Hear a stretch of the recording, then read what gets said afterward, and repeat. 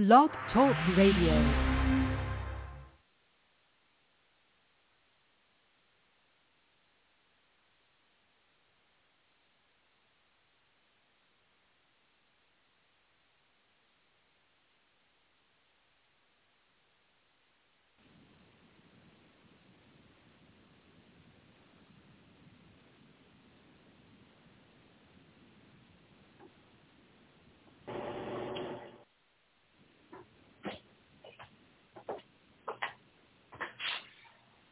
Oh, Lord. Hey, Bazaar, you on? Hello? Yeah, I know. I've been waiting for you. Oh, you're on. You're live. Okay. The music was just playing, so I didn't know if I was on. It just went off. Okay. All right. This is Elder Bazaar. I'm a little late, but it's better be late than never. I'm here coming to you from Warren, Ohio. This is Elder G. Bazaar, Watchman on the Wall, End Time Global Link Ministry, carrying the gospel of our Lord and Savior Jesus Christ. The Lord and Savior Jesus Christ is the only one that brought redemption to the world. He is God Almighty in the flesh, born in a manger, wrapped in swaddling clothes, came down here 2,000 years ago, stayed on the earth 33 and one half years.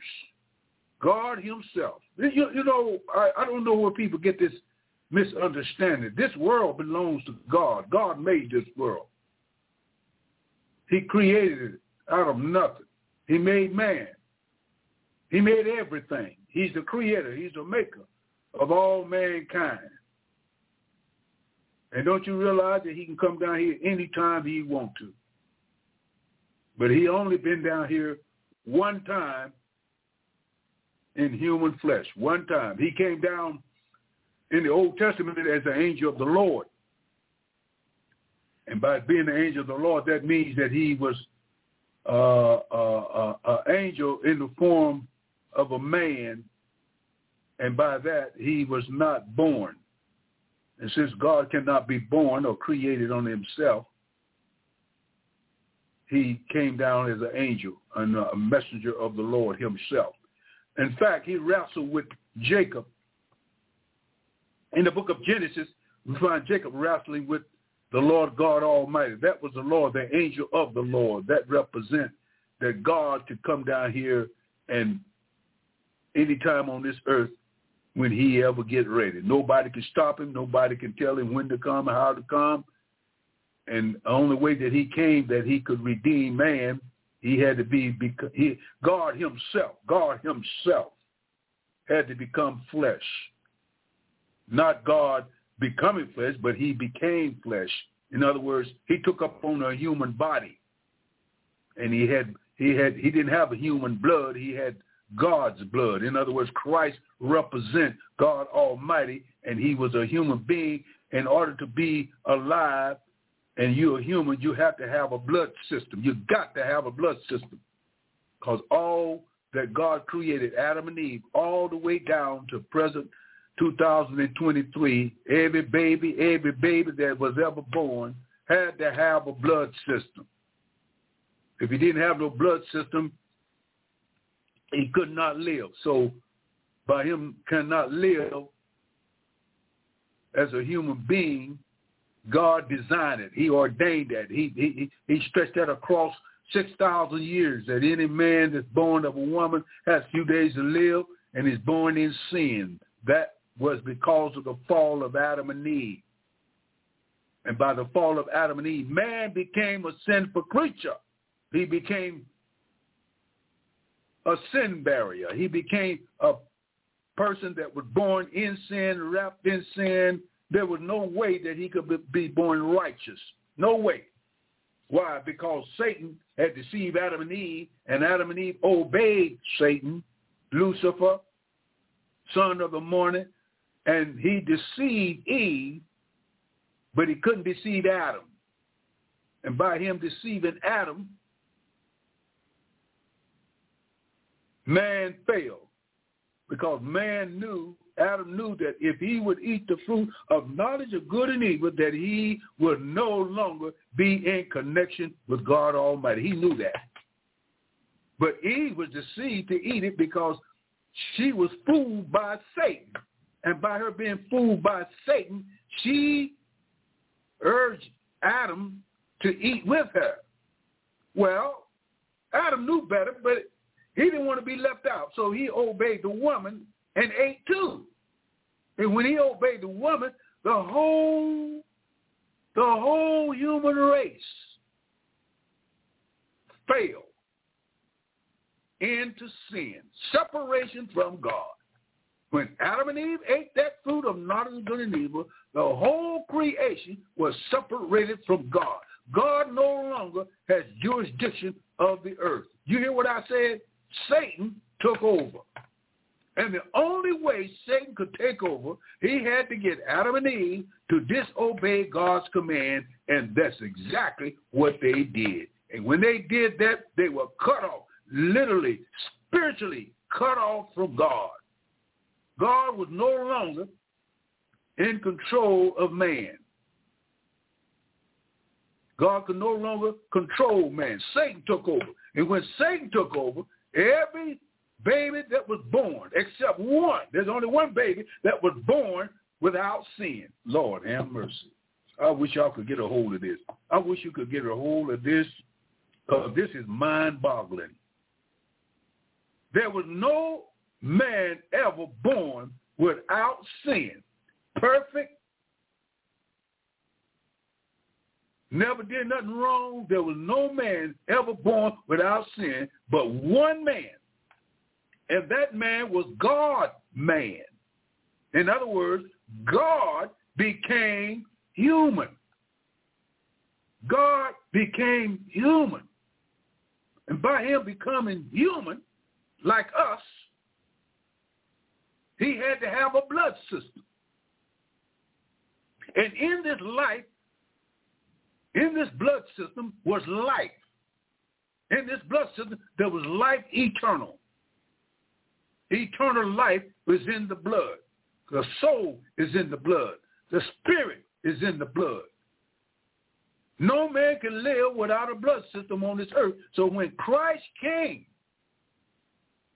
God became human and gave his own self a name, Jesus Christ. Jesus Christ means Savior, and Christ means anointed, meaning God in the flesh. He is a Savior of the world. God, in order to save human mankind, in order for God to save. And I realize that the whole world is not going to be saved. Can I say that again? The whole world will not be saved. For God so loved the world that he gave his only begotten Son, that whosoever believeth in him, whosoever believeth in him shall never perish, but have everlasting life. So what God done, he gave man a choice. And by him giving him a choice, man has the choice to live for God, or listen to me, he has a choice to live for God, or he has a choice to live for Satan, because Adam and Eve blew it. And when they blew it, it was an eternal damnation upon them. Why? Because they had been cut off from God. They had to be cut because they disobeyed. And when you disobey God, you're cutting yourself off. And Adam and Eve realized after they had sinned what they had done. They did an awful thing. They disobeyed God. And when they disobeyed God, the whole creation is going to suffer for it. They're suffering for it right now today. They have been suffering for it for the last 6,000 years. Mankind has been suffering for sinning against God, cut off from God. annihilated from God, didn't know God. They knew there was a God because it's already put in man to know that there's a creator. Because when God breathed into Adam's nostril, he became a living soul. And all the attributes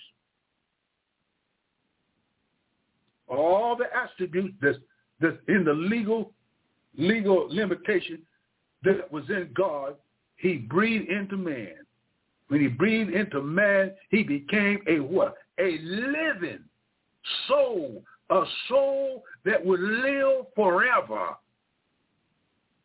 And there's a choice that men would have to make in where they're going to live for eternity. You can live in heaven where there's going to be joy, peace, or you can live in hell where there's going to be misery and agony and torment. You have a choice. God is not going to make you.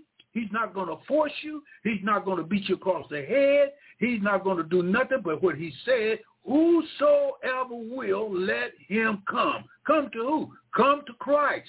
Christ is the only way that a man can be connected back to God. Only way that he can be redeemed. Only way he can be regenerated is through what? The blood of Jesus Christ. Well, what did Jesus Christ do? He suffered. He died. He dropped his head between the locks of his shoulder. He went down into the grave and set the captives free. He stayed down there for 3 days and 3 nights. And on the third day, he got up out of the grave with all power in heaven and earth in his hand. And what I'm trying to say to you, as we live in the last days, we're living in the last stage, the last few hours, the last few months, or the last few minutes that we have to be on this earth. Because there's a day coming in which, good God Almighty, let me tell you something. There's a day coming when the true church, let me tell you something, the true church, because a lot of people don't know the true church from the false church. The true church are those that have committed their lives have been changed, they have been sanctified, they have been filled with the love of God in their heart, and they got their minds on one thing, to please God. They got their minds on one priority, and that is to make sure that they know Jesus Christ as their personal Savior, and they're willing to what? They're willing to forsake their mother, their brother, their sister. They'll forsake anything that's not like God to serve God. And when you come to Christ, you are to grow in grace. You are to grow, and you are to grow. You are to grow closer and closer to the acknowledge of the burial, death, and the mighty resurrection of the Lord and Savior Jesus Christ. So when Christ comes, he's coming first after the true church. Now listen to this. In the book of Acts 4 and 12, it says this, neither is there salvation. Salvation is deliverance from sin. Your soul is delivered from sin, death, hell, and the grave. That's salvation. In any other, for there is none other name under heaven given among men. Ain't no other name. Ain't no other name than the name of Jesus given under heaven among men, whereby we must be saved. You got to be saved. And the only way you can be saved is through the Lord and Savior, Jesus Christ. Jesus Christ is the only way that man can be saved. There's no other way that man can receive salvation but through Jesus Christ. Why? Because Jesus Christ was the only God-man that was born with sin, because the Bible says this in what? In the book of what? Isaiah. Let me get Isaiah. Let me break this down for you so you can understand what I'm trying to tell you. Amen. Listen to this. Listen to this. Isaiah 9 and 6. 9 and 6 in the book of Isaiah. It reads these words.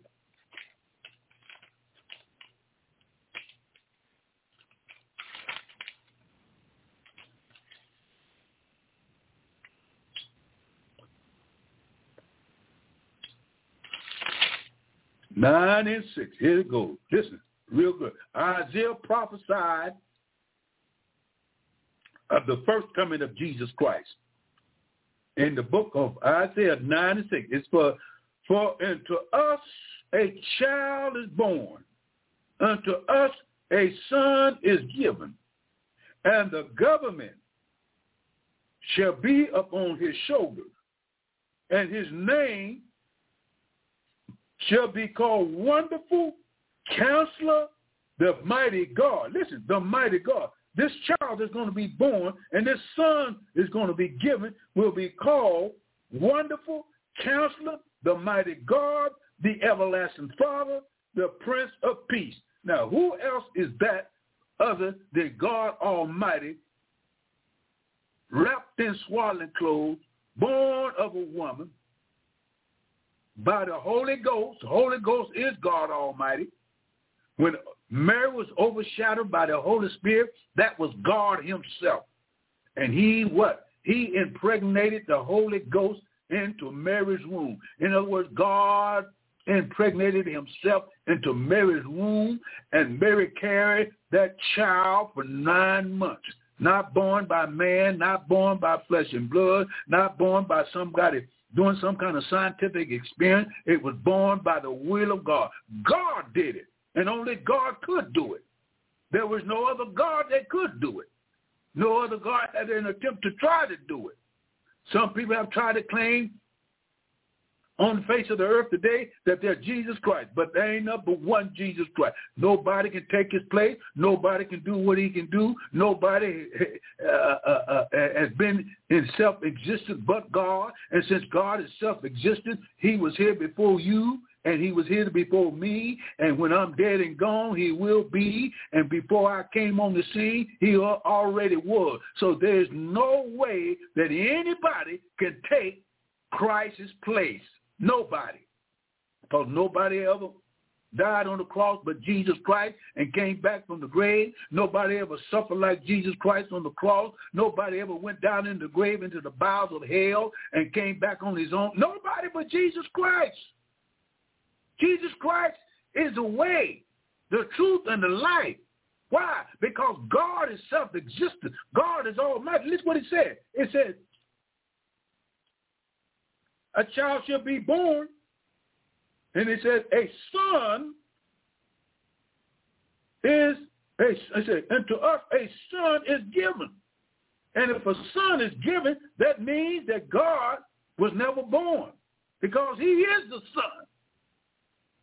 And since he is the son, he became man, born in a manger, and the Bible calls him what? Calls his name Wonderful Counselor, the Mighty God, the Everlasting Father, the Prince of Peace, Jesus Christ, our Lord and Savior. In Acts 4 and 12, and then it says, neither is there salvation in any other, for there is none other name under heaven given among men whereby we must be saved. What I'm trying to tell you, if you think you can get to heaven without accepting Jesus Christ as your personal Savior, you'll never make it. You'll never make it. You don't know what you're trying to do. You're trying to take the deity. You're trying to take the power. You're trying to take everything away from Jesus Christ if you're trying to find another way to heaven. You're not getting there on your works. You're not getting there on your mama or your daddy or your sister or your brother. You're not getting there on your education. You're not getting on there by the color of your skin. You're not going to heaven by your denominationalism. No, you're not going that way. That is not the way. Because ain't no church, ain't no denomination died for me. Ain't no preacher died for me. Ain't no other entity died for me. It was only Jesus Christ that died for me and came back from the grave with no problem at all, because he's God Almighty, and there's nothing too hard for God to do. And since there's nothing too hard for God to do, he did the unbelievable. He did what he did, no other man done. Now, who I'm going to bow to? Is I'm about to Lucifer? Am I going to bow to some man? Am I going to bow to some deity? No, I'm going to bow to the Lord and Savior Jesus Christ, because at his name, what? Every knee, every crooked knee, every blind knee, every rusty knee, every crusty knee, every white knee, every black knee is going to bow down. One day, every knee is going to bow, and every tongue shall confess that Jesus Christ is Lord, for he's coming back again to get a church without a spot or a wrinkle. The church is the body of Christ. The church is composed of born-again believers that have accepted Jesus Christ. Everybody say they saved don't mean they saved. Everybody that go to church don't mean they saved. Everybody that give their tithe and offering don't mean they saved. Everybody that sing in the choir don't mean they saved. Every preacher that gets behind the pulpit and call himself preaching the gospel, that don't mean he's saved. Lord, have mercy. The Bible says that many shall come in that day, and they shall be false prophets, and they shall prophesy lies, and they shall prophesy everything and tell the future and everything. He said, but because they do that, they don't you believe that they saved? Because the only way that you can be saved, the only way you can be saved is through Jesus Christ. Jesus Christ is the Lord God Almighty. He is our Savior. He is our Counselor. He's our Prince of Peace. He's our Almighty God. He's the God of gods and the Lord of lords. And when he comes back again, he's not going to be born in a cradle. He's not going to be born in a barn. And nobody's going to be able to look for him for a place to live in, a hotel in. He's coming back for what? To judge the world. The world is headed for judgment, and the world don't like judgment. The world don't want the people in the world today don't want the world to end, but it's going to end one day, and it's on its way. And by being on his way, God has given man ample time to get ready. He don't gave man ample time to get ready. He don't gave man 6,000 years of dealing with mankind to tell mankind that he's got to turn from his sin. He's got to hate sin. He's got to hate unrighteousness. He's got to hate anything that's not like God, and believe on the Lord Jesus Christ and repent, and turn from his wicked ways, because you don't have to be wicked to be wicked. What you said? You know what a wicked person is? I'm going to tell you what a wicked person is. Listen to what I got to say.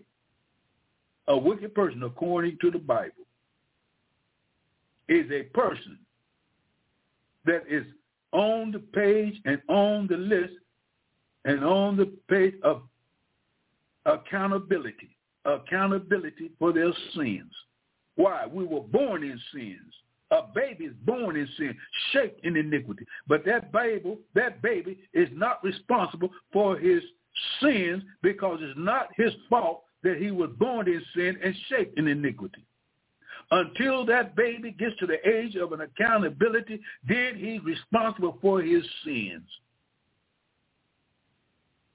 And when you know that you're responsible for your sin, you become not a sinner. You are lost. You sin at the age of between 13 on up. The age of accountability is between 13 and 20 years old. Age of accountability. You are accountable for your sin. And when you come to acknowledge that you're accountable for your sin, guess what? You are what? You become the qualification of being saved. You need to be saved. Because when Christ died, he took the penalty of the Adamic nature that baby has. And he done paid for that. And if that baby died before the age of accountability, his sins are paid for. But when he comes to the age of accountability and know that he's sinning, know that he's wrong, then he is capable of knowing right from wrong, and he's responsible for his sins. Jesus Christ said, forbid them not. Forbid not the little children to come unto me, for such is the kingdom of God. The best time to accept Jesus Christ as your Lord and Savior is the age is a young age, as a child, adolescent. You can accept Jesus Christ at 9, 10, 11, 12. You can accept him at an age where you believe that he died for you and suffered for your sin, and you confess with your little self, amen. Little children can come to Jesus Christ. And the Lord said, don't forbid them. Don't forbid them. Let them come. Why? Because their hearts is tender. What you teach them and what you teach them from the Bible, they will accept it much easier than when you get 15 and 16 and 17 and 18. So that child's sin is covered by the birth, death, and the resurrection of Jesus Christ. And when that baby dies, or when that baby's aborted, when that baby's thrown in a garbage can, when that mother throws it outside and give it up, amen. If that baby dies in the time of birth, amen, even the age of before accountability, that baby dies, and that sin that baby dies, not knowing he's sinning, Christ died for that child. But when you get to the age of knowing what the law can do, the law killeth.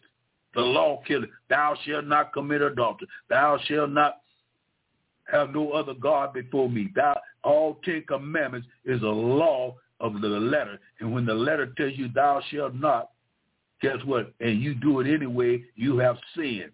And by you sinning, you need a redeemer. The only way that you can be redeemed is not by the law, because the law is a schoolmaster. It leads you to the place where it tells you that you are a sinner. You are a low-down, dirty, rotten sinner, and you need to accept Jesus Christ at this age, at a young age. Repent of your sin and be sorry and come to Christ at a young age. So when you grow up, you'll know Jesus Christ as you grow up. And when you get to a place, amen, God will have you responsible and make you acknowledge that, look, you have received salvation at a young age. Woo! People don't believe that. But they want to put babies in hell. God is not going to put babies in hell. That baby don't know what sin is. That baby don't know what's right, what's wrong until it grows up, and you can distinguish, and you teach it. And you teach it that, look, you were born separated from God, and God wants to save your little soul, little boy, little girl. Don't you want to accept Jesus Christ as your personal Savior? Won't you ask him to come into your heart? And you could tell that child to repeat that sinner's prayer right there, and guess what? That child, by the grace of God, and God knows that little child's heart, and he knows that little child's heart is just as tender as meat cooked in a pressure cooker. And that child will say, yes, I believe that Jesus Christ died for me, and I want him to come into my life. The Bible says if you confess with your mouth and believe with your heart that he died for you, thou shalt be saved. So you can be saved at a young age. Don't wait till you get 99 years old and 89 years old and 50 years old and 20 years old and 30 years old to accept Jesus Christ, because that's a part of life. It's hard to get people to convince at that age that you need a Savior unless they've been taught that you were born in sin and shaped in iniquity, and that's what they're not teaching our children today. And when they get old, they think they saved because they go to church. They think they saved because they've been baptized, and they haven't repented of their sins. They don't know Jesus Christ like they're supposed to. And so when you get them at a young age, and that's what the Bible says, train up a child in the way that it should go, so when they get old, it will not depart from me. I'm a witness. My mama taught me about Jesus Christ when she used to carry me to church. When I learned to walk, she used to take me to church. When I could walk on my own, I used to go to church. I've been going to church ever since my mama was carrying me in her arms. And then when I got older, amen, accepted Jesus Christ as my personal Savior at 9 years old, I still had to learn some things about this salvation. And as I grew up, I'll tell you one thing, I always was in church. Why? Learning more and more about the Lord and Savior Jesus Christ. And God, let me tell you, as I grew up, amen, you didn't have to worry about me getting in too much trouble. Well, I got in some trouble, but it wasn't deep. Amen. I never had, and I thank God for it, never had the desire to drink, smoke, tell big lies, rob a bank, do all kind of wicked stuff. I've sinned now. Don't get me wrong. I've sinned. But the Lord kept me. I had a limitation. I knew one thing. If the Lord didn't chastise me, my mom and dad would. And I knew what was wrong. I knew what was right. And as I grew up in the Lord, amen, I was learning more and more as I grew up until the Lord, he called me to preach the gospel at the age of 21 years old. He called me to preach the gospel. And all that I learned before I was called to preach the gospel, it came back to my spirit. And everything that those preachers used to preach about the word of God, about the crucifixion of our Lord and Savior Jesus Christ, about the second coming and the rapture of Jesus Christ, about the birth, death, and the resurrection of Jesus Christ. I learned that all up until I got there. When I got there, it all refreshed my memory. And ever since then, I've been preaching the gospel that I've listened to down through the years from the word of God. And guess what? I've been preaching for 58 years, the gospel of the Lord and Savior Jesus Christ. And I don't think I'm better than nobody. I don't think I'm higher than nobody. I don't think God, a lot of people think they so special. Amen to God. God got everybody. A lot of people special to God. I'm not the only one that God is looking after. There's 7.8 billion people on the planet. So God got a lot of people to look after. And don't you think I ain't God's pet? I don't want to be God's pet. I just want to do what God calls me to do, and that is to call me to preach the gospel, to preach the burial, the death, the resurrection, the second coming, preach the rapture, preach the 7-year tribulation, preach the return of the Jews, preach the millennium reign. Preach it, brother. Preach it. Preach of the redemption story of how Jesus Christ is going to come back to this earth and straighten everything out that's wrong. You think this shit wicked is going to last forever? No, there's an end to wickedness. There's an end to unrighteousness. There's an end to the devil. The end is hell's fire. Hell's fire is the end of the devil. And those that follow Satan, those that deny the worst sin that you can commit in your whole life, the worst sin. You said, Brother Bazaar, what is the worst sin that you could commit in your whole life that you can die and go to hell over? You want me to tell you? If you die without accepting Jesus Christ as your personal Savior, if you die now without Jesus Christ as your personal Savior, and you haven't repented of your sins, and you haven't been baptized with the Holy Ghost and made a commitment to Jesus Christ, and a lot of people say, well, you can't be baptized till you go in the water. Water does not save you. Water is a typical example, a badge of identity with the birth, death, and the resurrection of Jesus Christ. Because when Jesus Christ comes, there's going to be some people that have never been baptized. It ain't going to hinder them from going to heaven. If you don't believe me, ask the thief on the cross. Ask the thief on the cross. He was never baptized. He never went down in the water in the name of Jesus Christ. He never was. But he's hung on the cross. And when he hung on the cross, he looked over at the Lord and said, Lord, will you remember me? And when he said, remember me, he was saying, Lord, will you save me? Because I know you are the Lord God Almighty, and I know you the God of Abraham. I know, will you please remember me? And the Lord Jesus Christ looked over to him and said, this day you shall be with me in paradise. Do you understand what Jesus said? Jesus said, when I die and go to the bowels of hell, and when you die and you're going to go to the bowels of hell, which is at one time, it was named paradise. And the paradise was where all the righteous people go in the Old Testament. Do you hear what I'm saying? In the Old Testament, paradise was located in the bowels of the earth. It was located between the gulf of hell and between paradise. There was a great gulf fixed between hell and paradise. And Jesus told what? He told the thief on the cross, this day you're going to be with me. And when you be with me, you're going to be in paradise. And just to explain something to you, paradise was in the bowels of the earth up to the resurrection of Jesus Christ. Because when Jesus Christ was raised from the dead, those that was in paradise in the Old Testament, he removed them from the paradise which used to be in the bowels of the earth and removed them into the presence of God. Now, the new paradise is not in the bowels of the earth. The new paradise is in the presence of God Almighty. So when a saint died, oh, listen to what I got to tell you. When a saint died, it goes to paradise.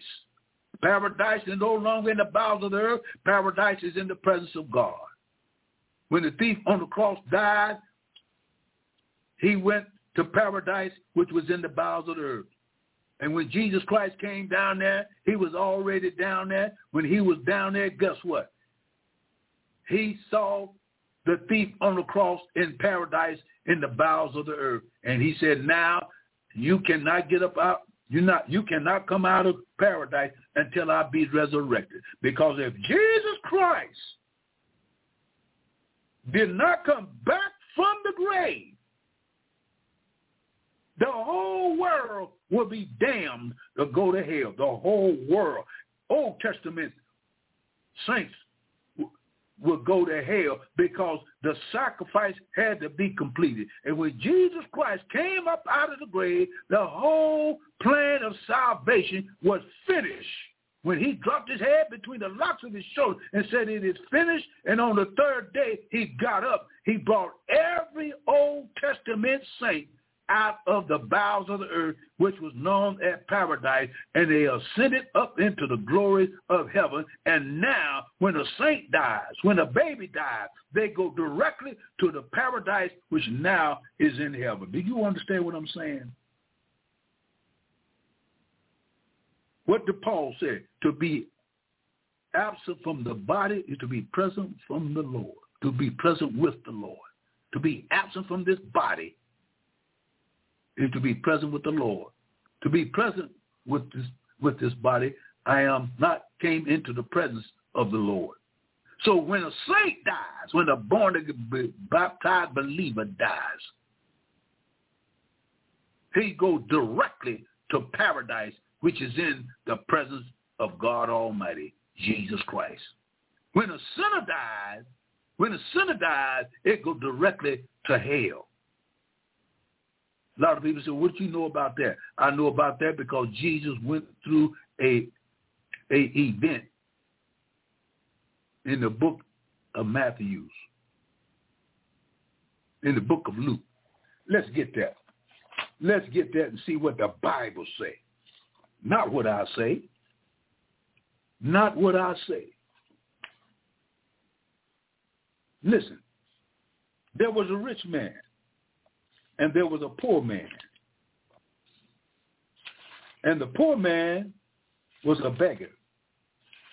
And the rich man was a wealthy man that had everything in his command, everything that he wanted. And I'm going to find that scripture where Jesus Christ tells this event that happened in real life. In the book of Luke, let's get that real quick. Amen. Praise God. Praise God. Thank you, Jesus. Listen to what Scripture says. Listen what the Scripture says.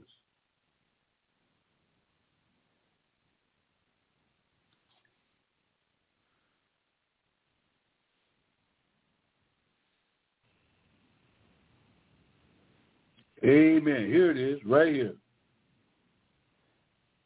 In the 16th chapter of St. Luke.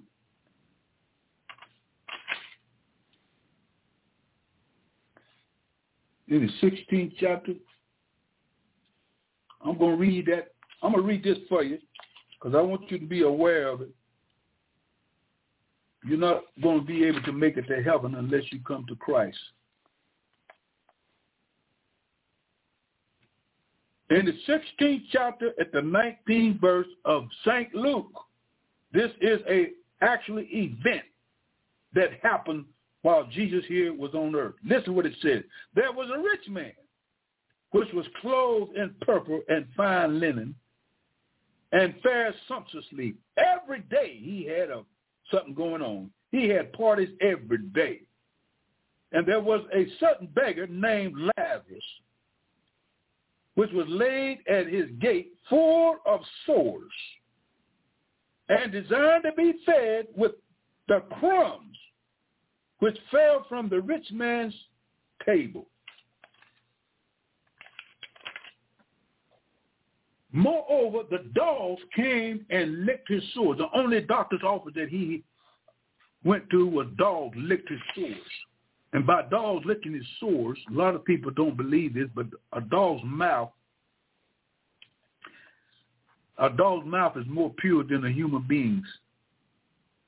It's like a medicine in his tongue that when he licks his sores, it has the power to heal sores. And so the man had a bunch of dogs following him, and they came and licked his sores. And it came to pass that the beggar died and was carried by the angels into Abraham's bosom. That's paradise. And the rich man, I'll go back on that. Listen what it said. And it came to pass that the beggar died and was carried by what? The angels into Abraham's bosom. The rich man also died and was what? Buried. I'm going to go back over that one more time. The rich man died and was buried. The rich man died and was buried. The poor man died, and when he died, angels came and got him and took him to Abraham's bosom. When he took him to Abraham's bosom, that was paradise in the bowels of the earth. So he went to paradise in the bowels of the earth until what? Until Christ. Oh, my God, my God. Until Christ came and died for the world and was resurrected from the dead on the third day morning. When he was resurrected, paradise was empty because no longer man had a sin covering. And the sin covering was the animal's blood in the Old Testament. It was the animal's blood. But when Jesus Christ came, Jesus Christ's blood didn't cover sin. It took sin out of man, took it out of his soul, took it out of his spirit, made him a new creature. He's now filled with the Holy Ghost. Now he's been sanctified by the blood of Jesus Christ. He's been justified by faith. He becomes a new creature. So he is a child of God by faith, not by works, not by how smart you are, not by what church you go to. No, not by how your status quo. You're saved by faith through grace. God gives you undeserved merit, love to come to him. And guess what? If you reject the undeserved merit of the love of God, which is called grace, and you reject it and you live all your life without ever accepting Jesus Christ, when you die young or when you die old or when you die middle age, if you die without Jesus Christ, you will be buried. You hear what I said? You will be buried. That's it. But if you die in Christ, good God Almighty, if you die washed in the blood, sanctified, if you die knowing who Jesus Christ is and knowing that Jesus Christ knows you, knowing that you have had a change, knowing that you was walking in his love, and that you receive the love of Christ in your heart and appeared in your life, and you know you've been born again, and you know that you've been born again, and you know that you've been changed, because if you don't have a change in your life, guess what? Most likely you haven't been saved. Why? Because when Christ comes in, he saves you. What happened? You change. You change your mind. You change your way. You change your attitude. I know you got to grow. You got to grow. There's a lot of people, amen, they're still weak. They haven't grown up yet. They're still babies. They're still adolescents. They're still acting like a teenager. And when you get saved, it's the seed of the Holy Ghost that's planted in your life. And when you receive the Holy Ghost, guess what? It will never leave you, neither will it forsake you. And he said, lo, I'll be with you always, even to the end of the world. Listen, I'm going to read this again. I want to drill this into you. And it came to pass that the beggar died and was carried by angels into Abraham's bosom. The rich man also died and was buried 6 feet under. Now listen to this, 23rd. And in hell lifted up his eyes. In hell. Why? Why did he go to hell? He went to hell because he was not a believer. He was not a one that believed in God and trusted in God. And a lot of people say, well, the beggar trusted in God, look where he was. Just because you ain't got what the rich man got, that don't mean you have to deny the trust in the Lord. Because most of the people that trust in the Lord, those that don't have too much. I ain't got that much. I ain't got that much, but I tell you one thing, I'm going to trust in the Lord till I die. I don't live in a big fine house. I don't drive big fine cars. I don't have a whole lot of clothes. I mean, fancy clothes. Oh, my God. I don't have none of that. But let me tell you, if I got Jesus Christ in my life, I'm satisfied. Because materialistic things cannot give you joy, cannot give you peace, cannot give you a good night's rest. If you got a whole lot and you done did a whole lot of things, you can't rest at night. Why? Because you don't have the peace of God. And when Christ comes into your life, he gives you peace that passes all understanding. Listen what it says. And in hell, H-E-L-L, Hades, not the lake of fire. Hell is not the lake of fire. Hell is a waiting room or a waiting compartment in the heart of the earth, down there in those caverns, that's heated up, and it's hot. There's flames down there. You're not in the flames. The flame is all around. You're trying to dodge. The flame, but every time you meant to step on another, you step on another flame. So it's hot. The man has said it. Listen what he said. Look what the man says. And in hell, he lifted up his eyes, being in torments. Tormented. Not torment, but torments. That means more than one. All kind of torments are in hell. People are being tormented in hell right now. Tormented. Why? Demons and devils and the fire that's surrounding them. They're tormented in their mind. They're tormented in there while they're there. They're tormented knowing they made a mistake. They're trying to get remorse. They want to know why they're in there. But let me tell you, they stay there long enough, they're going to know why they're in there. Because what? They rejected Christ.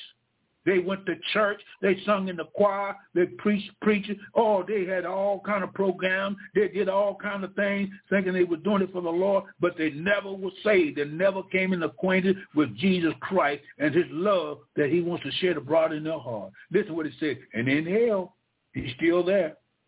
He lifted up his eyes, being in torments, still getting the torment, and seeth. What do he see?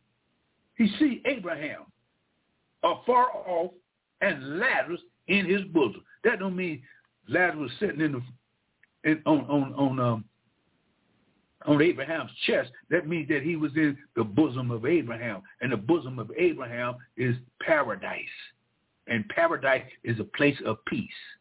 A place of peace. Oh, you talking about serenity. You talking about peace that passes all understanding. That's where Abraham and Lazarus was. And when Lazarus got there, Abraham welcomed him. But the angel delivered Lazarus to Abraham and say, here's another saint. He's got to stay down here. Amen. I'm ad-libbing now. You got to stay down here until the resurrection. You got to stay down here until Christ died. Woo! Jesus Christ died for your sins, Lazarus. He died for, Abraham said, he died for my sins. But I can't come out of here until Christ be resurrected. Ooh, do you hear what I'm saying? Listen what I'm saying. It says, and hell, he lifted up his eyes, being in torments, and sees Abraham afar off. So he was a distance from hell. It was a long distance from hell. And Lazarus in his bosom. And he cried. The rich man cried. And he cried. Ooh, but you talking about crying? And he cried and said, Father Abraham, have mercy on me. Have mercy on me. Have mercy on me. And send Lazarus that he may dip the tip of his finger in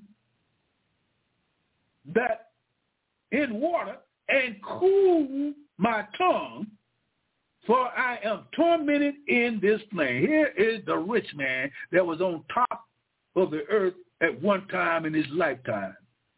Rebuked this old poor man and wouldn't let him eat from his garbage cans and told him to get that old crazy man out of here. Take them dogs with him. Get him out of here. Get him out of here. He's messing my reputation up. Get him out. Now, I don't know if he cursed or not. But there's a lot of people today doing the same old thing. Get that old poor man out. I don't want nothing to do with no poor people. And guess what? The rich man died. And he lifted up his eyes in hell. And Lazarus died. And God sent an angel. Good God Almighty, I'll say it again. He sent an angel to pick up Lazarus and take him to paradise. So in hell, you're going to want water. In hell, you're going to see. In hell, you'll hear. In hell, you'll be able to walk around. In hell, you'll be grinding and gnashing your teeth forever and ever and ever and ever and ever, because you got to pay for your sin, and it's an eternal sin, so you will have the eternal punishment because you rejected the eternal Lord and Savior Jesus Christ by offering him to come into your life, because you said, I ain't want nobody to die for my sins. I love my sins. I'm going to continue on doing what I'm doing. I haven't really sinned that much. Oh, my mom and daddy was church members. My daddy, that ain't going to get you to heaven. That can't redeem you. The only thing can redeem you is what? The blood of Jesus Christ. His suffering, his dying, his been put in the grave for 3 days and 3 nights and get up on the third day morning on his own power. On his own power. There had nobody there to pick him up. Woo, nobody couldn't pick him up. He picked himself up because Jesus Christ said, I got power to lay down my life, and I got power to pick it up again. I received this of the Father. Now, he said, now, if you want to know God, you got to come through me. No man can get to the Father but by Jesus Christ. So you can't get to God until you come by Jesus Christ. And when you introduced to Jesus Christ, you know God right away. Why? Because Jesus Christ is God Almighty, and when the Holy Spirit comes into your life, it testifies of both Father and the Son.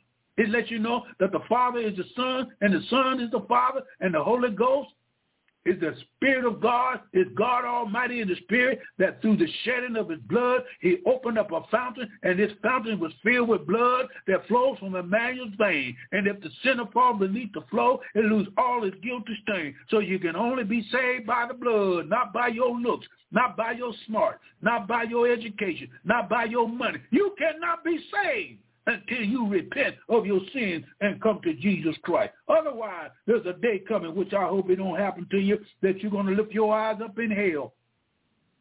And when they bury you, they're going to do one thing. They're going to bury you. No angel's going to come down from heaven and send you to paradise. Why? Because sin cannot enter paradise. Sin cannot enter paradise. Sin! The damnation of sin cannot enter the kingdom of God. Woo! The sins of the world cannot enter into the kingdom of God. The lie, the cheating, the backbiting, the whoremonger, the unbelief, the slothfulness, and the unconcern, and you're neglecting your salvation through Jesus Christ. And you go through this life thinking you can get there on your own works. Well, you can't get there on your own works. You're not going to get there on your own effort to get to heaven, because works can't save you. Works can't change your life. Only thing works, you can be reformed from doing bad habits and everything, but the only thing that can transform you is the blood of Jesus Christ. Listen what it said. Listen to what it said. This is what it says. He cried and said, Father Abraham, have mercy on me. Send Lazarus that he may dip the tip of his finger in water and cool my tongue, for I am tormented in this flame. But Abraham said, Son, remember that thou in thy lifetime receiveth good things, and likewise Lazarus evil things. But now he is comforted, and thou art tormented. If a sinner goes to hell, he's going to be tormented. If a saint goes to heaven, they're going to be comforted forever and ever. Now I say to you, anybody, any place, anytime, don't go to hell. Don't go to hell. Don't go to hell. Why? Because it's a place where the wicked shall cease from troubling, and the weary shall be at rest. It's a place of eternal judgment. It's a place where you have to pay for your own sin. It's a place that will never end. It's an everlasting, everlasting, everlasting torment, because when Jesus Christ came, he said, I came to my own, and my own received me not. But as many receive me, I give them power to become the sons of God. And now Jesus Christ is offering the altar to come to him, because if you die just by going to church, you're going to lift up your eyes in hell. Because dying, everybody got to die. Going to church is good. But I'm not depending on going to church to save me. I'm depending on the cross, where Christ paid for my sin. Death came to Christ, killed him, mutilated him, nailed him to the cross, hung him up there for 6 long hours, had him half naked, embarrassing. They mutilated him. They ostracized him. They spat on him. They called him everything but the Son of God. And he said, Father, forgive them, for they don't know what they're doing. Father, don't destroy them now. Father, I'm dying for them. Father, I'm going to resurrect myself, because who I am is I am that I am. I am the am in the Old Testament. I am the am in the New Testament. And the I am became man. And when the I am became man, he said, before Abraham was, I am. He said, I am the way, the truth, and the life. He said, I am the good shepherd, and I know my sheep. He said, I'm coming again to get a church without a spot or wrinkle. I'm coming to get sanctified ones. I'm coming to get the ones that have been sanctified by what? They've been sanctified by the blood of Jesus Christ. That's why the songwriter said, he said, nothing but the blood of Jesus can wash away my sins. He said, nothing is like the power of the blood of Jesus Christ. It can heal you. It can change your mind. It can make you walk a new walk. It can give you a new talk. It can give you a new love that you never had before. You can love your enemies, and you can love those that despitefully use you. You can love those that curse you. You can love those that misuse you. You can love those. Why? Because God so loved the world that he gave his only begotten son, that old Bad Bazaar could be saved, that Bad Bazaar could be sanctified, and now I'm walking a new life. And I've been walking this new life for a long time. Yes, I am. And I'm going to continue on the walk. And I tell you one thing, it's not an easy way, but it's the best way. Good God Almighty, you ain't going to have too many friends if you're a child of God.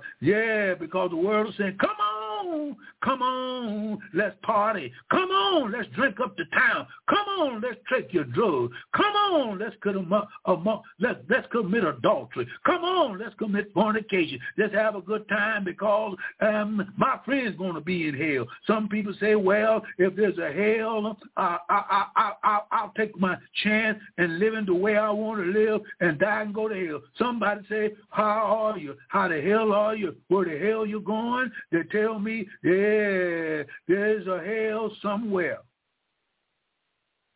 We already got the witness.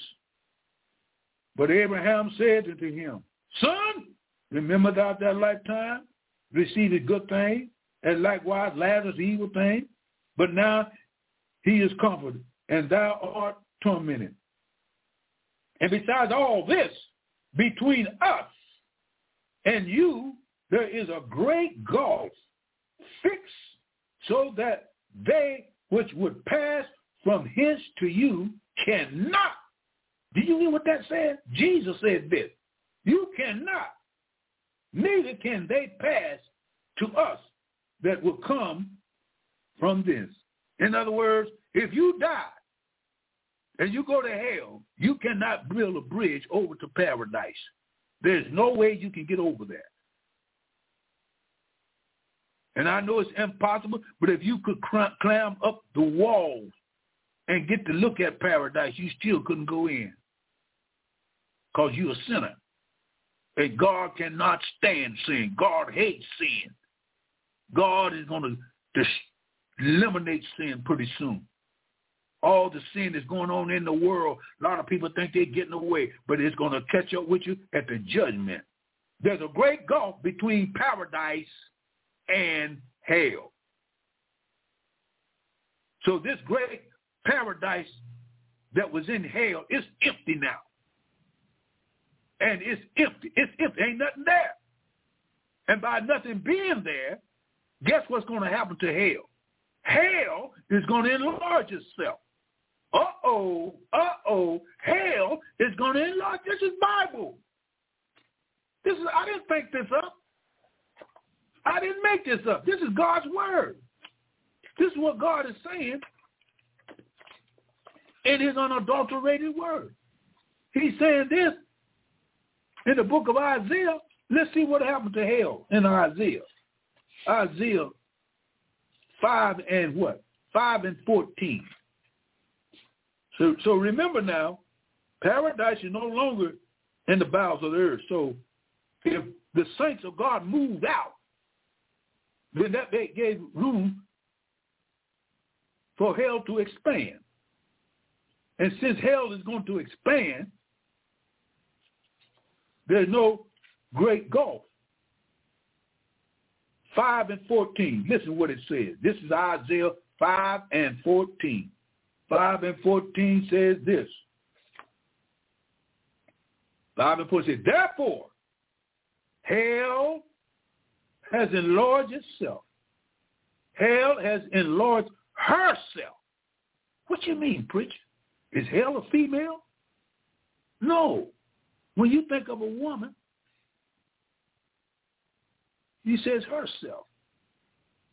What sin? What sin, if anybody goes to hell, what is the most prominent sin that people are going to hell for? Because they didn't turn from their wickedness. Want me to tell you? More people are going to hell. More people are going to hell over sex than any other sin that you can name. Sex. People are doing every low down, dirty, rotten, unique sin through sex, which sex was made for absolutely marriage. Marriage, a man and a woman reproducing and getting the ecstasy of what sex is like. It's good for marriage. Anything outside of marriage or anything that's outside of moral life with sex is sin. More people are going to hell over sex, money, and prestige. And it says hell shall enlarge herself. So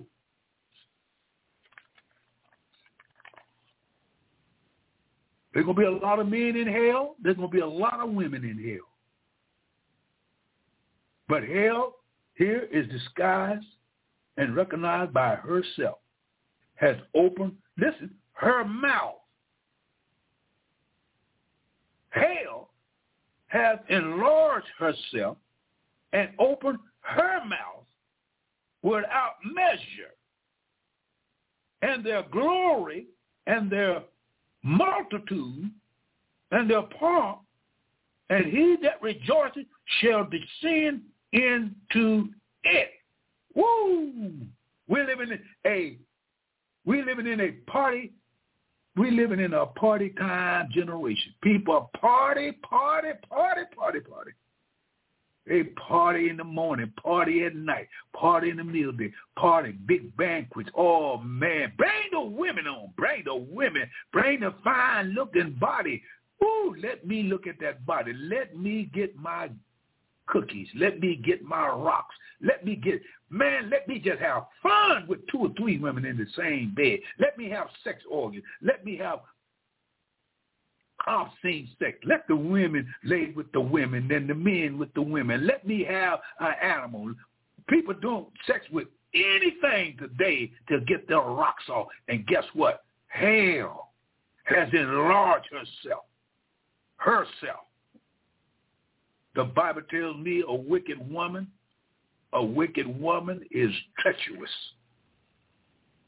A woman in the Bible named Jezebel was treacherous because she was a sex fanatic. She called Israel the gold and the false prophets.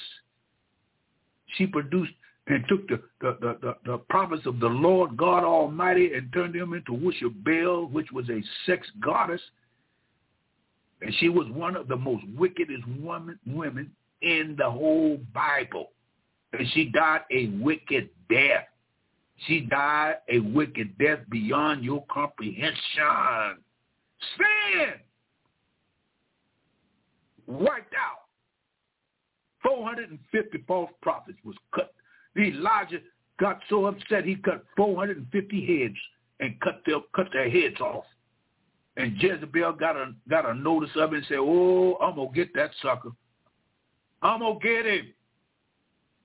Because they were worshiping Baal. They were worshiping false gods. How many false gods are you worshiping today?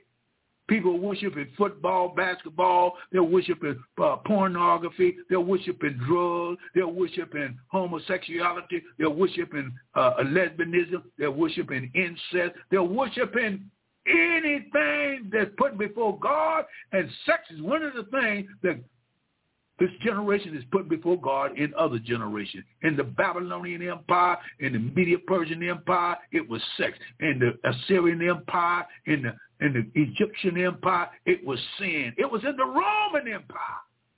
They called Rome to burn to the ground. Nero was a homosexual. And himself, some say the Christian set Rome ablaze, but it was Nero that set Rome on fire because of homosexuality. And God warns this generation today. He warns the generation. He said, if y'all don't turn from that lesbianism and turn from that homosexuality and turn from that incest and turn from that, I'm going to give you over to a reprobate mind. I'm going to let you go ahead and do what you want to do because, number one, I done spoke to your hearts and you have turned, your conscience has been seared with a hot iron and you have been turned away from the truth of righteousness. And so I'm going to let you go ahead and do it. And that's what's going to happen to America. America is in serious trouble. And it's done crept inside the churches, that the churches got prostitution houses down in the basement, in the pastor's office. Women are coming in there. Women are giving themselves up. Preachers are getting jammed up with having sex with different women in the church. That's a false church, not the true church. God don't put up with that. in the true church. But the false church, people who don't know Jesus Christ, doing anything they want, and they think God is going to be pleased with it. But the true church, good God Almighty, let me tell you, let me tell you what the true church is like. The true church is like this. In the book of Ephesians, Lord have mercy. Lord, give me another route. I'm going to talk about the end times next Sunday. We're going to talk about the true church. I'm going to show you the difference between the true church and the false church. Here's the true church. The true church is found in the book of Ephesians. In the book of Ephesians, starting at the 5th chapter, you look at the 5th chapter, we're going to go down here to the 21st verse. It says, submitting yourselves one to another in the fear of God. Wives, submit yourself into your own husband, as into the Lord. This is biblical. Wives, submit yourself into your own husband, as into the Lord.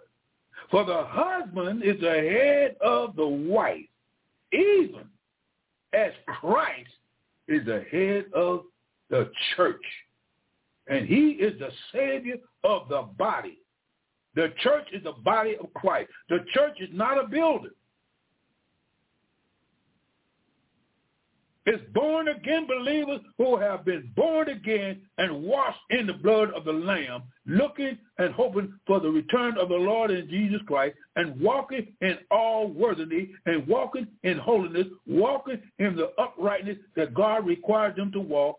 For the husband is the head of the wife, even as Christ is the head of the church, and he is the Savior of the body. Therefore, as the church is subject unto Christ, so let the wives be to their own husband in everything, and that everything represent in the Lord. In the Lord, not outside the Lord. In the Lord. It tells you, husbands, love your wives, even as Christ also loved the church and gave himself for it, that he might sanctify and cleanse it with the washing of the water by the word.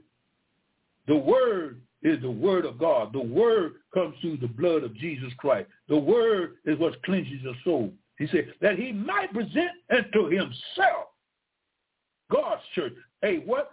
Glorious church, not having spot, not having wrinkle, or any such thing, but that it should be holy,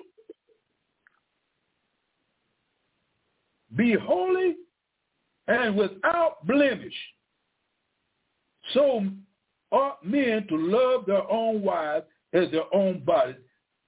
He that loveth his wife loveth himself. That's the true church in the book of Ephesians.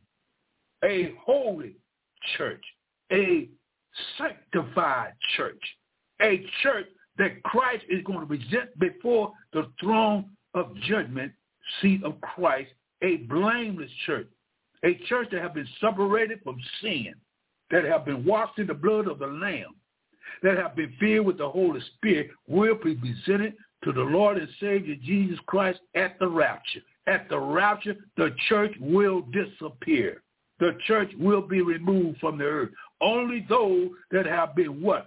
Sanctified by the blood of Jesus Christ will be raptured in the church, not the denomination. These denominations not going to be raptured. Listen, just because you go, the atheism, they're not going to be raptured. The New Age movement, no. Buddha, no. Judaism, no. Shintoism, no. Mormonism, no. Unity, no. Satanism, no. Taoism, no. Lutheran, there's some people saved in the Lutheran. Christian Science, nope. Jehovah's Witness, nope. Nazarene, there's some people saved in the Nazarene. Islam, no. Methodist, some people saved in the Methodist Church. Fashionism, no. Catholicism, there's some people saved in the Catholic. They believe in Jesus Christ. Minority, Not a majority, the minority. The Church of God, there's some saved in the Church of God. Baptist, there's some people saved in the Baptist church. KKK, oh, look here. KKK believe in what? Racism. They hate black folks. Ain't no hate. Whatever enters the kingdom of God. There ain't no water fountains in the heaven. Amen. That says a black and white. There's no hate and there's no resentment in heaven. It's nothing but love. So the KKK, if they don't come to Jesus Christ, the one that died on the cross, whether you white, whether you ugly, whether you pretty, if you don't come to Christ and repent of your sin and confess with your mouth and believe with your heart and you die, what did the rich man say? The rich man said he called from hell because he thought he was better than Lazarus. He thought he was a God-chosen man, but he was chosen of the devil. Amen. And we see the devil in that rich man's life. He had no regard to nobody but the friends that he was with. He had no regard for nobody else. And there's a lot of people in these churches that don't have no regard of nobody but themselves. Guess what? You lift up your eyes in hell, not because you so good, but because you rejected Christ. Nazism, Armstrongism. You got voodoo, no Christ. You got witchcraft, no Christ. You got lesbian and homosexual churches, no Christ. You got the apostolic church, which you got some saved in that. Church of God in Christ, you got some saved in Church of God in Christ. You got Confucianism, no Christ. You got humanism, no Christ. All these denominations.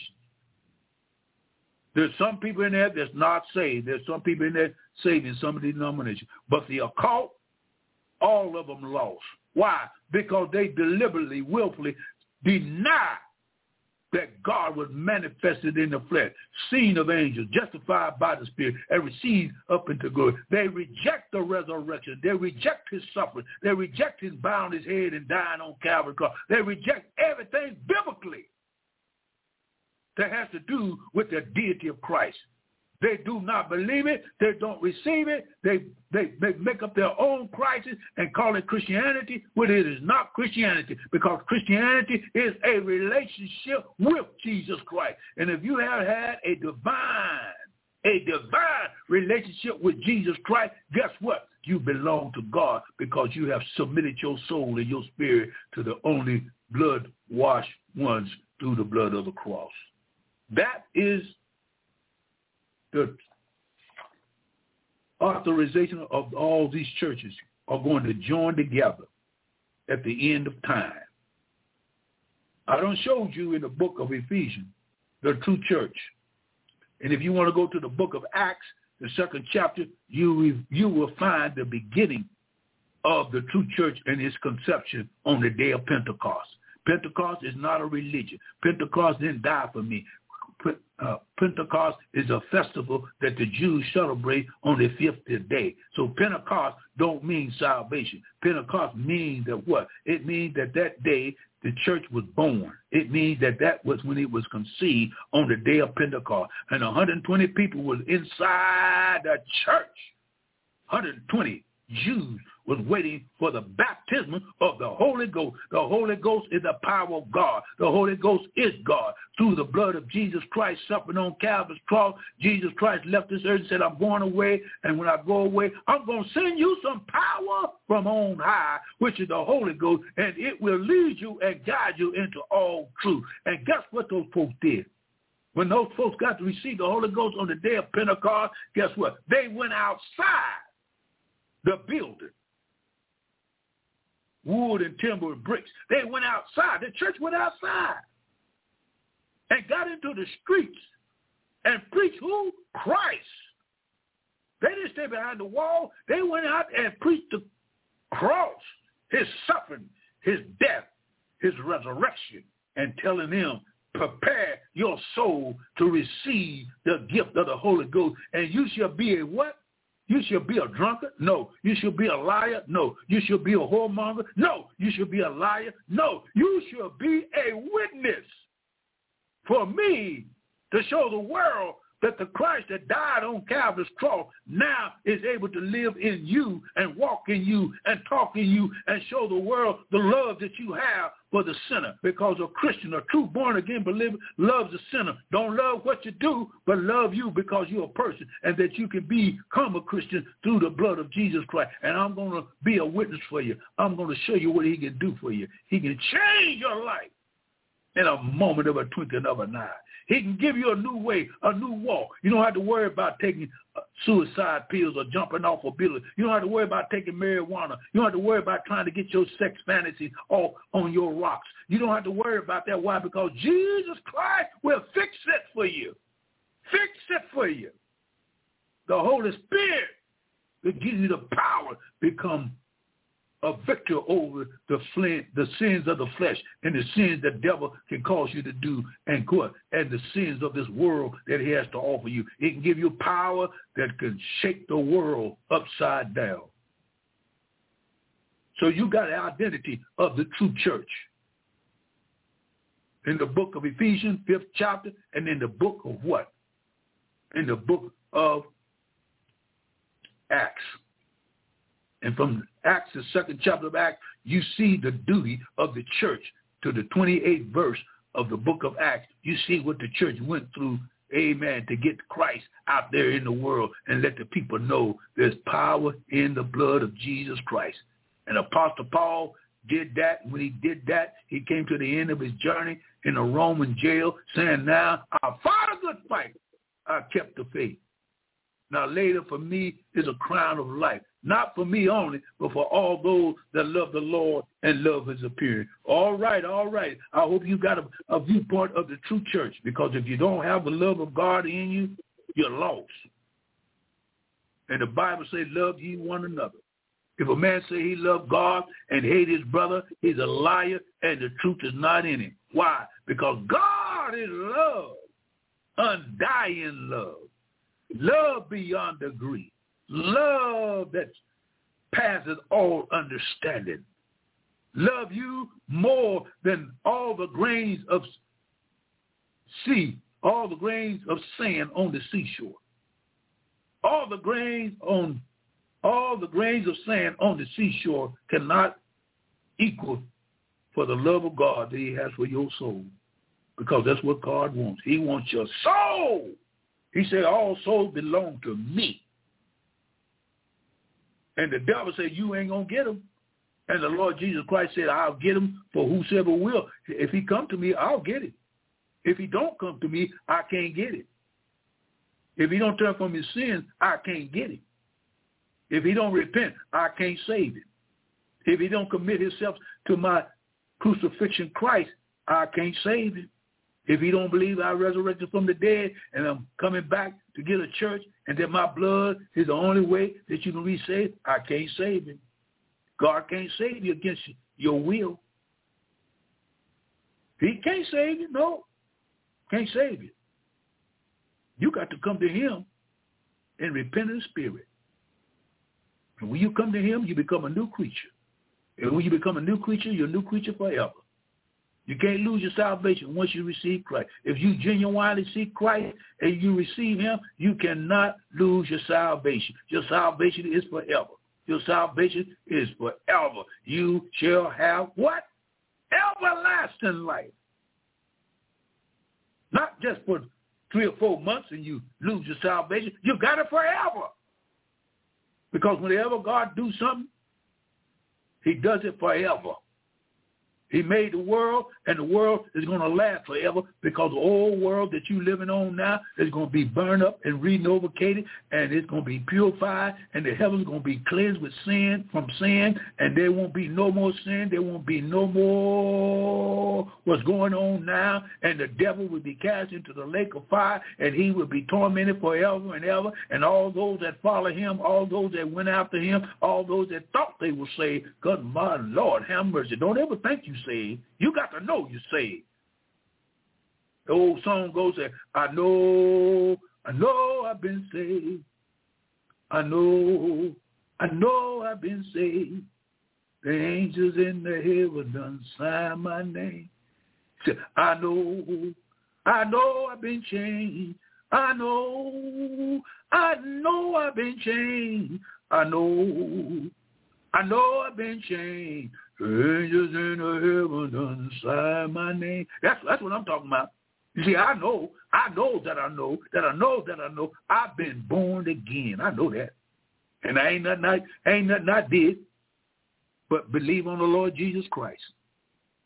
I'm living off of the righteousness of Christ. And through his blood, I got the victory.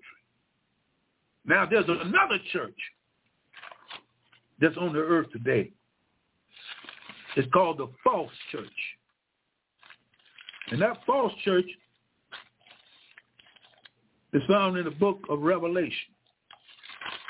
And in the book of Revelation, we have the world church. The world church coming through the Catholic Universal Church. That's what Catholic means, universal. World church. That's man-made. Listen what it says. 17th chapter of Revelation. This is the false church that's consisted of wicked people that some confess Christ, some don't want Christ, some don't care. They have linked up with the mystery church that's called in the Bible synagogue of Satan. This is Satan's church. This is what Satan propagates. This is what he produces. He produces sin. He produces exactly what this Bible says in the 17th chapter. Let's see what it reads. Two kind of churches. And these two churches right now is kind of mixed in there. You got in every church you got some saved people and you got some people that's not saved. So they're mixed in there. Everybody in church ain't saved. Everybody in churches is not saved. Everybody's not. Some are saved and some are not. But Jesus said, let the wheat and the tare grow together. So they're growing together now because this salvation is personal. I can't get your salvation. I can't tell you what your salvation is like, but I know what mine is like. Delivered from sin. I've been delivered from sin. And I know Christ has sanctified my soul and cleansed me and made me pure, whiter than the snow. I'm not perfect, but I'm striving into perfection. And the false church is found in the 17th chapter of Revelation. And let's see the characteristic of this church. 17th chapter, reading the first verse. And there came one of the seven angels, which had the seven vials, and talked with me, saying unto me, come hither, I will show unto thee the judgment of the great whore. Woo, my God, the great whore. So this church in Revelation speaks of the great whore, the world church that's orchestrated by Satan and wicked people who have rejected Christ.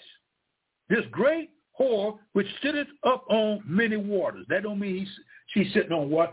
The water represents the population of the earth.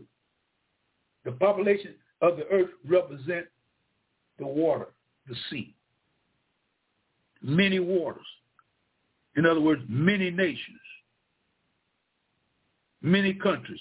This woman sitteth up on many waters, with whom the kings of the earth have committed fornication, and the inhabitants of the earth have been made drunk with the wine of her fornication. I mean, this church is drunk with sex, drunk with alcohol, drunk with drugs, drunk with homosexuality, drunk.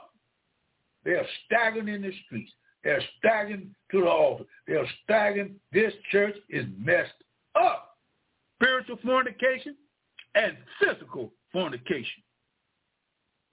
Fornicating with women, women with men, men with women, young girls, young boys, and drunk with all kinds of sin.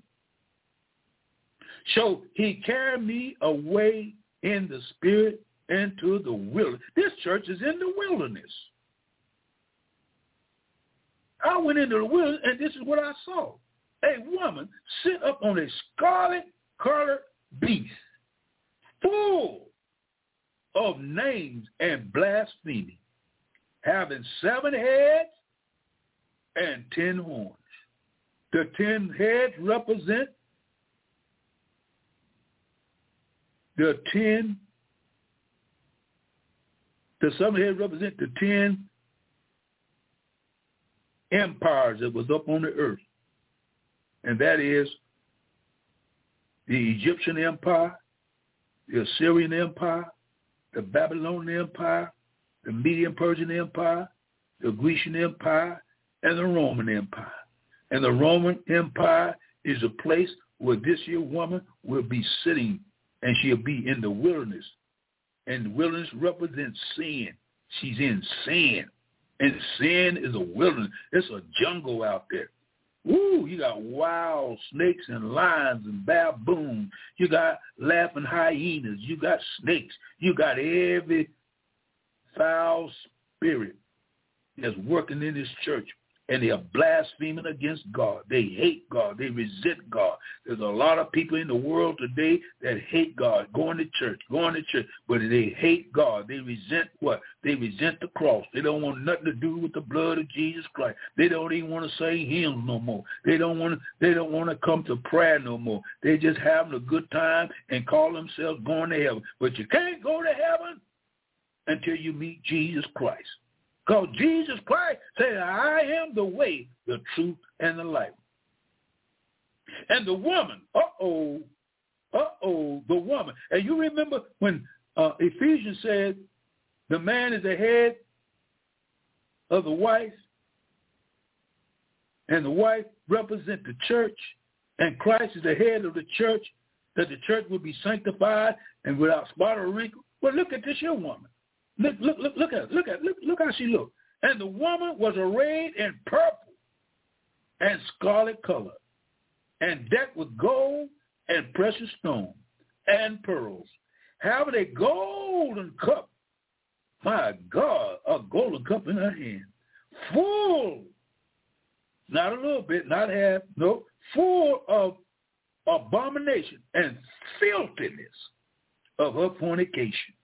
Boy, this is a filthy church, filthy with sex orgies, filled with all kinds of ways to satisfy yourself in sex motivation. It's filled of abomination and filthiness of her fornication. So they really getting down with the nitty-gritty. They just don't care. And then they think they're going to heaven. But if you love sin, most likely you won't make it. You got to hate sin. You got to resent sin. And I know it's a battle because even after you get saved, you still have a war with the flesh and you have a war with the spirit. That's why Apostle Paul said the things I wanted to do, I couldn't do because sin was always present. He said, in me, in my flesh, dwelleth no good thing. So the flesh is not going to be sanctified. The flesh is not going to be cleansed. So you got to fight off the flesh through the Holy Spirit, and there's power in the Spirit, because the Bible says, not by power, not by might, but by my Spirit, saith the Lord of hosts. I've got the power, amen, to keep you every day of your life. It says, and having a golden cup in her hand full of abomination and filthiness of her fornication. And up on her forehead was a name written, Mystery Babylon, the great, the mother of harlots, an abomination of the earth. The mystery of Babylon. What's the mystery of Babylon? The mystery of Babylon is found in the 11th chapter of Genesis, where Nimrod got all the nations of the earth and inquired to them that they would build a tower to heaven, and that he was a godlike figure, and that he will rule the world, and how they all had one languages. And he said, let us build a tower to heaven, lest we be scattered abroad. And if you want to know anything about the Antichrist, this was the first illustration of the Antichrist, was Nimrod. Nimrod was a man and a mighty hunter before the Lord. He wasn't hunting animals. He was hunting souls. He was gathering in souls. And he said, let us build a tower so that we can study the zodiac, so we can study the portals and the unknown, so we can study about these aliens and these UFOs and these Nephilims. Let us study about these things. Why? Because the higher we get in knowledge, we can bring forth a one world government, started way back in the Old Testament. And these same wicked spirits, these same demons that came from fallen angels that cohabitating with mankind, they produce a entity which are called demons. And Nimrod said, we are going to build a tower to heaven. Why? Because we know earlier in the time, the annals of time, there was a flood, and it flooded the whole world. It drowned everybody. Only 8 souls were saved in the flood through the ark. The ark that Noah built by God's command. Only 8 souls went inside the ark. They didn't hang on the side. They didn't have no handlebars. They wouldn't jump off and jump on. Why? If you was on, you was on. If you was off, you was off. Because when the rain comes, the doors did not open. Woo! When Jesus Christ comes back from the church, for the church, he's going to rapture the church in a moment of a twinkling of an eye, and the dead in Christ shall rise, and when they rise, they will come up out of the grave, and we shall meet the Lord in the air. If you miss this here transportation from earth to glory, you are going to be left here for the tribulation period. And the tribulation period is for the Jews to be reestablished in Jerusalem. The Jews are coming back to Jerusalem right now. The Jews are in a war right now. The Jews are trying to tell the world, get ready, get ready, get ready, because we're looking for Christ to come. And guess what? They're going to have the wrong Christ, because this Christ is coming is not the true Christ. This Christ is coming is the Antichrist. The Antichrist is on the earth now. Now, Brother Bazaar, I know what I'm talking about. The Antichrist is on the earth right now. And he's waiting for a specific time in the seasons of time to come on the scene. The Jews are looking for him. The rabbis are talking about him. The Jewish temple site is being what? Looked for. And they are going to recover and build a third temple. For who? The Christ, the false Christ. Because when this here false Christ comes, he's going to give the Jewish permission to rebuild the temple. He's going to sign a covenant pact with the Jews nation and the Palestine nation and let them know they have a right to rebuild the temple, and the temple is going to be made for the sacrificials of animals. But God Almighty knows about this. God knows about this. He knows the third temple is going to be built. He knows the Antichrist is alive, and Brother Bazaar knows he's alive. And all the studying and all the praying and all the types and shadows and all the symbols that I have read about, guess what? It's getting motion. The Antichrist is going to make a 7-year covenant with the Jewish nation that they could have permission to build the third temple, because there has to be a third temple before Christ can come back. And when Christ get ready to come back, the Antichrist going to have priority to sit in the temple and call himself God Almighty. Why? Because the devil still got that crazy idea that he's going to rule the world. And in fact, he is going to rule it. But for only 7 years. And the 7 years are coming up. Our president election is in a war. People don't want Trump. Some want Biden. Trump is making a comeback. When Trump makes a comeback, the world says we can't take him no more. But let me tell you something about Trump. You better let him alone. You better go and let God fulfill whatever needs to be fulfilled through Trump.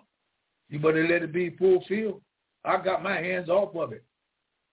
But it's so bad now, majority of the people don't like Trump. And if you get in there, don't you know you got a crazy bed bug that's crazy enough to try to get rid of it? Assassination. They did President Fitzgerald Kennedy the same way. And Fitzgerald Kennedy was one of the better presidents of our times. And the reason he got shot, let me tell you why he got shot. I know why he got shot. He got shot because he told the world that if he get back in there, he's going to eliminate all these secret societies. And you say, well, preacher, what are you talking about? Well, I'm talking about the secret societies. I'm talking about the Luciferians. I'm talking about the devil worshipers. I'm talking about, let me tell you what I'm talking about. Let me tell you what I'm talking about. I got 10 minutes to tell you what I'm talking about. I'm talking about the Freemasonry. It's for the one world government. We got the Octopus Deists, which is a secret society, a new world order. They believe in a new world order. We got the New Age movement that believes a new world order. They got United Nations, they believe in a new world. We got the Club of Rome. They believe in a new world order. We got the Bohemian Grove, which is in California, which all the secret societies meet to control the world. We got the Knight Templars. We got the Skull and Bones. We got the Illuminati. We got the Council of Foreign Relationship. We got the Bilderbergs. We got the European Union. And we got the Jesuits. We got at least 14 to 15 secret societies that's planning to rule the world, and they realize that there is a man of sin that's going to take over the world, and he's going to control what? He's going to control the pen what? Let's go back. Let's go back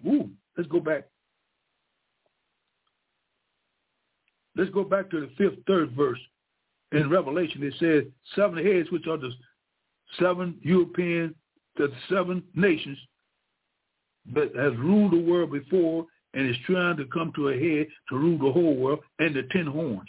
Now, the 10 horns represent the 10 European common market nations that are today known as NATO. NATO, European Common Market, is NATO. These are the 10 horns.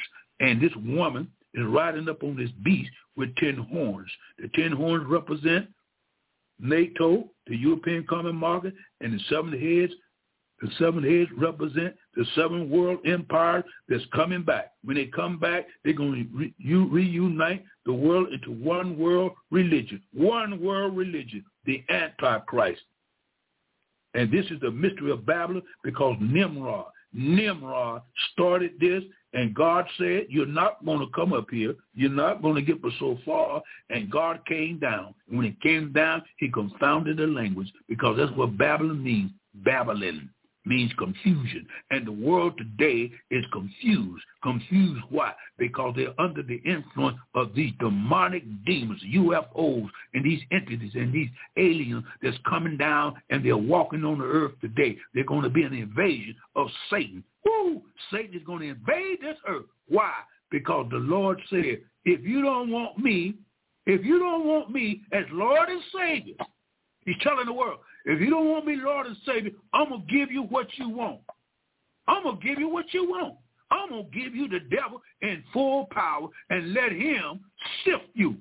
I'm going to let him take care of you. You don't want me to take care of you. You don't want me to save you. You don't want to bow your head before me. You don't want to honor me. You don't want to fear me. I'm going to give you the raw devil. And so in the 12th chapter of Revelation, we see the devil coming down with an invasion of UFOs, entities, and demons, and devils, and Nephilim are going to tear this world upside down. This is Brother Bazaar. I won't be able to finish tonight, but I hope you got some point on what I'm talking about. The Illuminatis and all these secret societies is the rebirth of the Babylon in the 11th chapter of Genesis. They're making a comeback.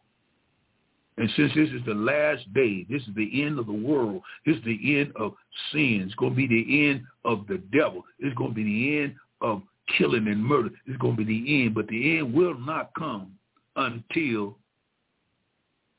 the end of the millennium reign. There's going to be an end of the church age, and when the rapture occurs, listen, when the rapture occurs, God's going to take the church out of here, and then there's going to be a 7-year tribulation. God's going to bring the Jews back, and they're going to be preaching in Jerusalem for 3.5 years. 144,000 will be preaching for 3.5 years, and the 2 witnesses is going to come back in the latter 3.5 years. They're going to be preaching for 3.5 years. So the gospel will be preached by the Jewish nation before Christ comes back to the earth. When he comes to get the church, he's going to be suspended in the heavens and yank the church out of here. And then the 7-year tribulation will continue on in earth until Jesus Christ comes back with the church on the top of the Mount of Olives. Woo! This is dynamite. And a lot of people say, well, what's going to happen? I believe this year coming up is going to be one of the most horrific years of all age. Christ is getting ready to remove the body and then the Antichrist. By the way, the Antichrist is coming from Spain, S-P-A-I-N. Spain is the place where the Antichrist lives. His name is King Felipe. King Felipe is the Antichrist. You ought to check it out on YouTube. Go to Madrid, Spain, and ask for King Felipe. 6'6", been the king of Spain since 2014 until now. His father comes from the royal seed of the throne of David, on down from the time that the Jews were scattered all over the face of the earth. They intermingled with the Spanish people. They intermingled with the European people. And guess what?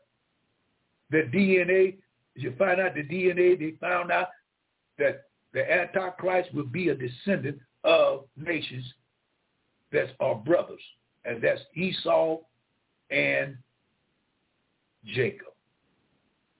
This is Elder Bazaar coming to you from work, coming to you from Warren, Ohio. I want y'all to continue to pray for me. I want you to get more information on this because this is some deep studying. I didn't study this off the top of my head. This is real. It's authentic. Jesus Christ is getting ready to come. The Bible said if you confess with your mouth and believe with your heart that he raised him from the dead, thou shalt be saved. If you believe that and accept that and repent of your sin, you can come to Christ right now. And this is the time you can do it. Don't wait too long.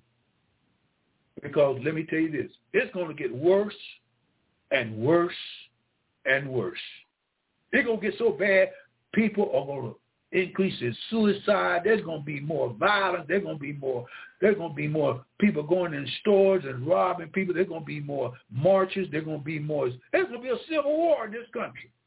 There's going to be more border crossing. There's going to be more of everything because Jesus Christ is getting ready to come back. The Antichrist is the only one that's going to try to quiet things down. And that's when the church is removed, the Antichrist will come.